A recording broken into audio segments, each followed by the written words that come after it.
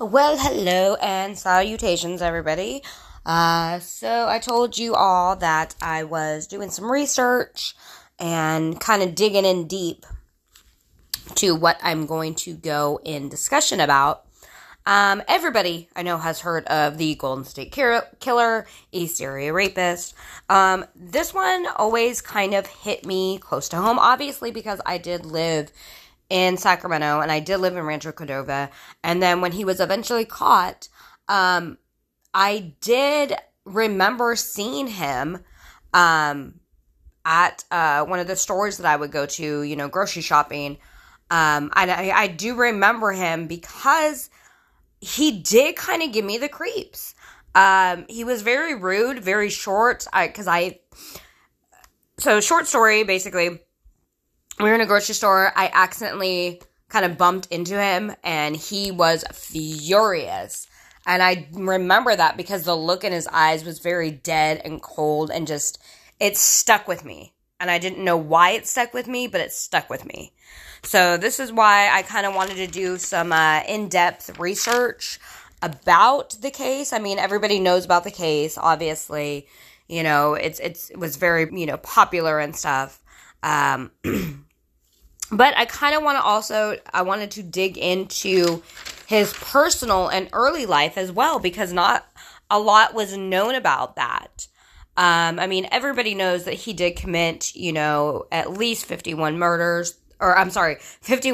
13 murders, and 120 maybe plus burglaries throughout 1974 to 1986. He was basically known in the San Joaquin Valley as the Visalia Ransacker. So a lot of people don't know that, or they never made the connection, but I did some research, and I did watch a documentary. He was the Visalia Ransacker before moving to Sacramento, where he became known as the East Area Rapist, and then eventually moving down to the Santa Barbara, Ventura, Orange County area, and becoming the original Night Stalker. So let's just kind of dive into it. I kind of did some research into his early life. So Joseph DeAngelo Jr., born November 8th, 1945, in Bath, New York. He has two sisters and a younger brother. Now, a relative actually reported that Joseph as a young child, had witnessed the rape of his 7-year-old sister by two airmen in a warehouse in West Germany. That is where his family had been stationed. So that kind of makes you wonder, did that maybe, any child that sees something like that, that's going to affect him. But did that affect him to a point where he became, a basically serial rapist and murderer? Now, one of his sisters had claimed that he was abused by their father while growing up.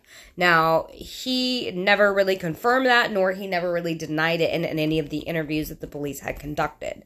So you can't really know for sure.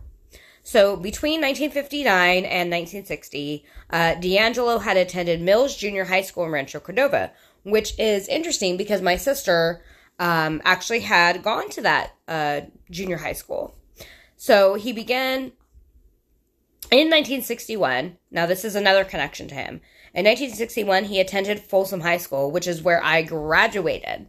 So that was very interesting to learn about. He received his GED certificate, though, in 1964. He played school sports. He was on the junior varsity baseball team.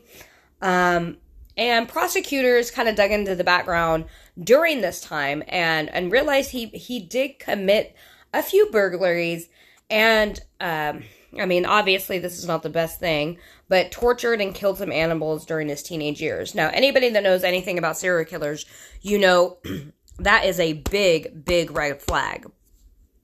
So, in 1964, after he graduated, he joined the United States Navy, and served for 22 months, during the Vietnam War, and beginning, when he came back, he began attending Sierra College in Rockland. Now, Rockland is not too much far or too much further from where I'm staying right now. I live in Citrus Heights. Now, if anybody knows the Sacramento area, it's kind of very close together. Everybody says like in LA, it takes 20 minutes. Basically in Sacramento, depending on where you're going, it could take about 20 minutes, 25 minutes without, traffic and stuff. So he eventually, at Sierra College, graduated with the associate's degree in police science. And then he ended up attending Sacramento University in 1971, where he earned his bachelor's degree in criminal justice. Now, he eventually had an internship. It was a 32-week police internship at the police department in Roseville, California. Now, that is fucking scary, because anybody knows Roseville cops, not very nice. At least the ones I've encountered, not very nice. So it kind of fits in with his demeanor, I guess. So anyway, from May 1973 till August of 1976, Joseph was in charge of the burglary unit after he relocated from Citrus Heights. So he was in charge of the police department burglary unit as he's committing, or maybe even just studying how to get away with some of these crimes. He did serve in Auburn at the police department from 1976 to July of 1979, where finally he was actually arrested for shoplifting a hammer and dog repellent, which, if you think about it, a police officer shoplifting something like that, like dog repellent, it makes you kind of think, what is he using that for? He did not have a dog at the time. So was he gathering all this information to figure out how to eventually stalk and rape these people? Dog repellent, you might want to know, a lot of his victims did have dogs in the house. And that was one of the things that the police officers could never figure out, is that these people or these women that eventually were attacked had dogs in the house, but these dogs never barked or never caused a fuss. So that kind of makes you think he was already planning this in his mind. That's what made me think about it. So he was sentenced to basically 6 months of probation, and then basically fired from the police department. So during that process of being fired, though, Joseph threatened to kill his commanding officer, the chief of police, and allegedly stalked his house. So that kind of gives you an insight into what maybe he was thinking.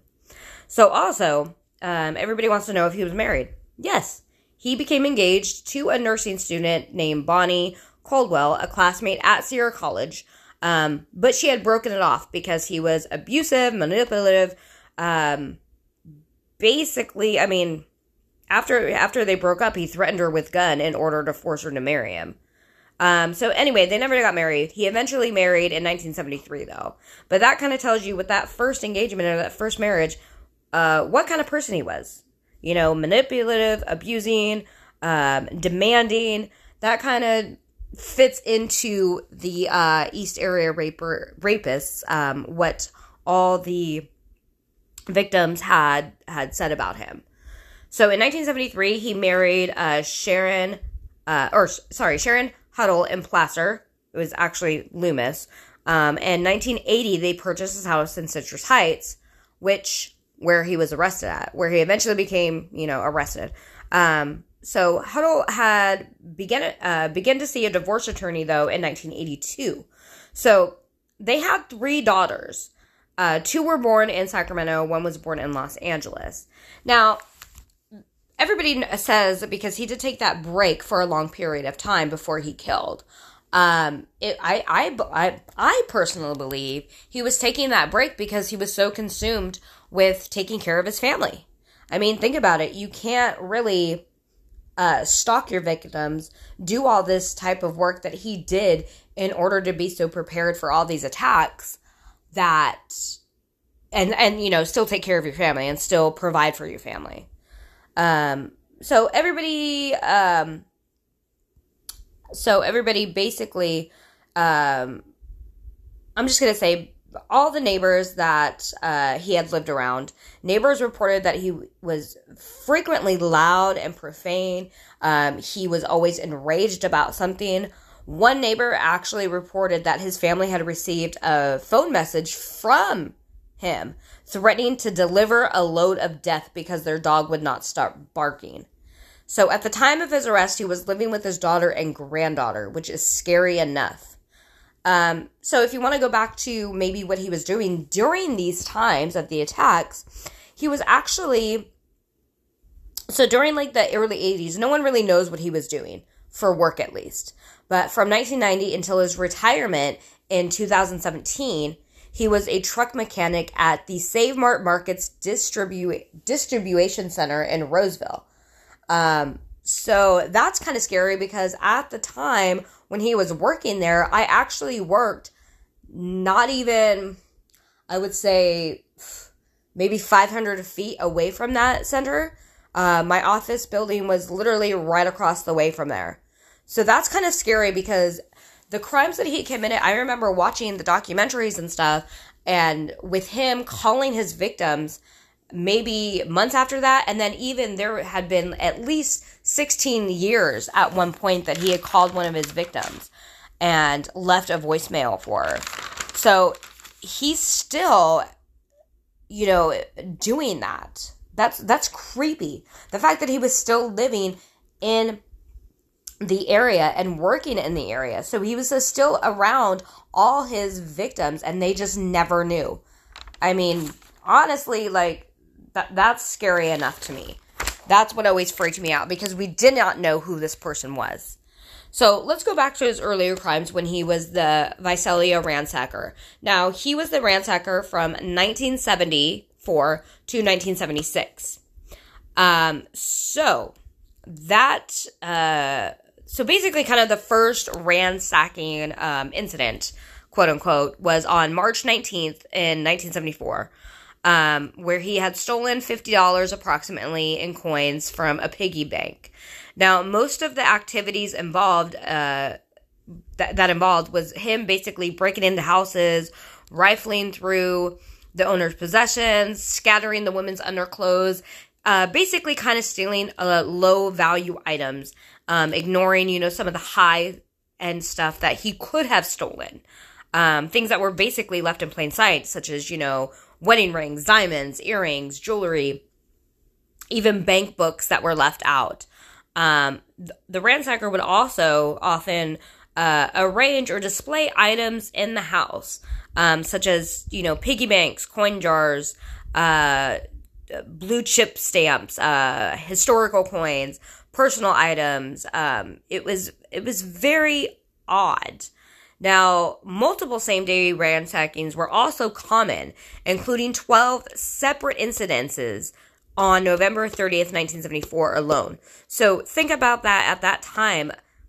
I mean, how was this guy just getting in and out? So the common MOs for these burglaries kind of included climbing the fences, moving through routes such as parks, ditches, trails, attempting to pry open multiple points of entries, particularly the windows, leaving multiple points of escapes, basically removing window screens onto the beds or into the bedrooms, wearing gloves, so obviously not leaving any type of fingerprint evidence. So that's kind of a telltale sign, too, that someone knows what they're doing. Now, remember, during that time, he was working for the police department in the burglary, basically, section. So basically, Sacramento police was basically paying him to learn how to be a better criminal. And that is scary enough. So, back on September 11th, scary, 1975, he had broken into a house of the Claude Snelly on Whitney Lane. Snelly was a journalism professor at a college and had previously chased a prowler from his daughter's bedroom back on February 5th, 1975. So now think about that. That time that Joseph was basically stalking this family, that is a long period of time. So on September 11th, he had woken up about 2 a.m. and upon leaving his bedroom, he ran through an open back door and confronted a ski mask intruder in his carport, attempting to kidnap his daughter, who had been basically subdued with threats of being stabbed or shot. So basically, she's made to be quiet. Now think about that. The ski cap, the ski mask, that is a signature of what the East Area Rapist was known for. So eventually, Snelling was then shot twice and, went back into the house and died. So that is basically his first victim, Joseph DeAngelo's first victim. Now think about that. That's very creepy.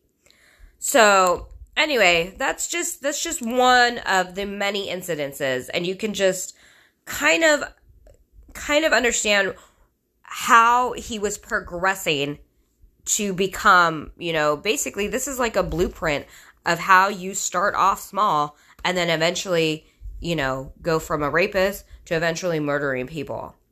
Now, if everybody remembers, everybody knows the East Area Rapist in Sacramento was around from 1976 to 1979. He mostly centered on the areas of Carmichael, Citrus Heights, Rancho Cordova, obviously East Sacramento. And basically all of these neighborhoods were usually, was always basically a one-story home near a school, a creek, or a trail, anything that provided him with a quick escape. And that's scary enough.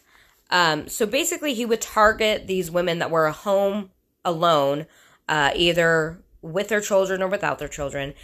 He eventually started attacking the couples. Now, what I found most interesting is because Sacramento was having all these, kind of like police, community, gatherings to try to see, what they could do to combat this, trying to set everybody at ease.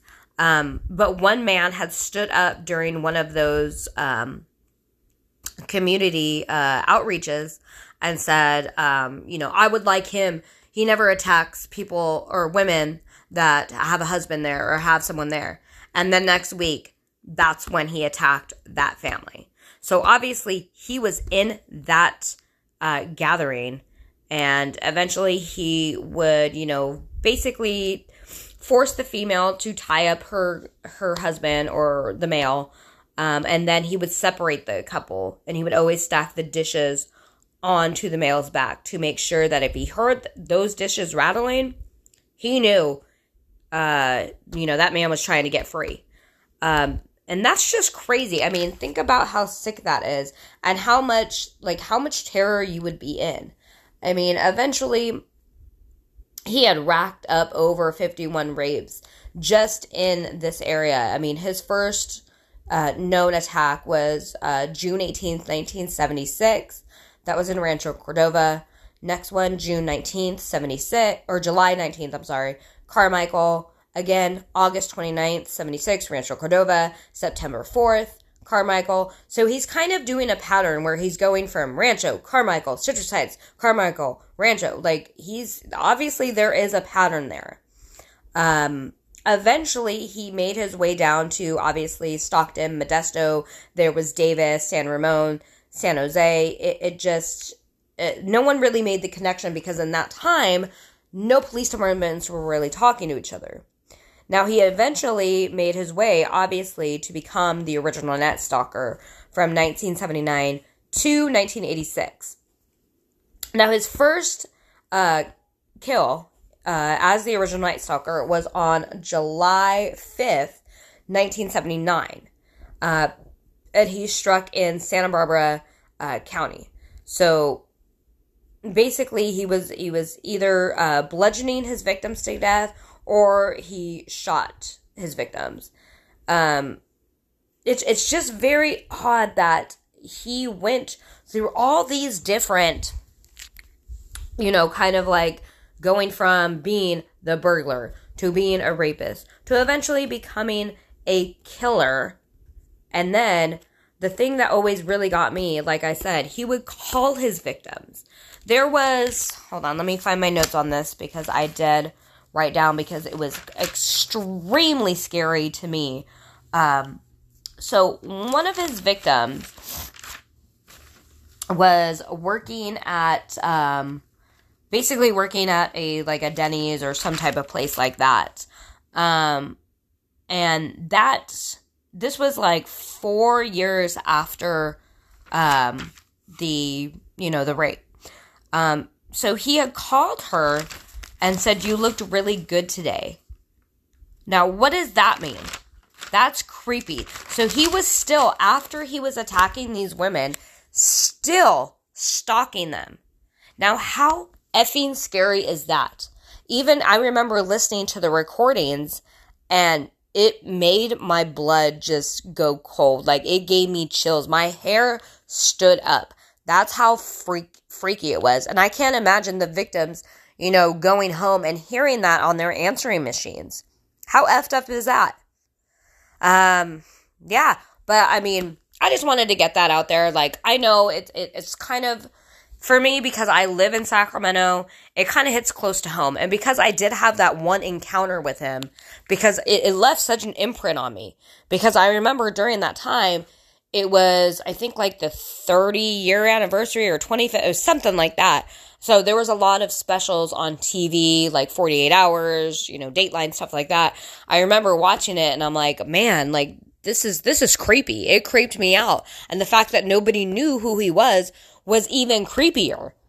And then to know that he was still in the area all that time and still stalking some of his victims that he had assaulted years ago and just acting like nothing ever happened. And he was creepy. Like I said, I remember I accidentally bumped into him and I did say, "I'm sorry." I was like, "Oh, I'm sorry, excuse me."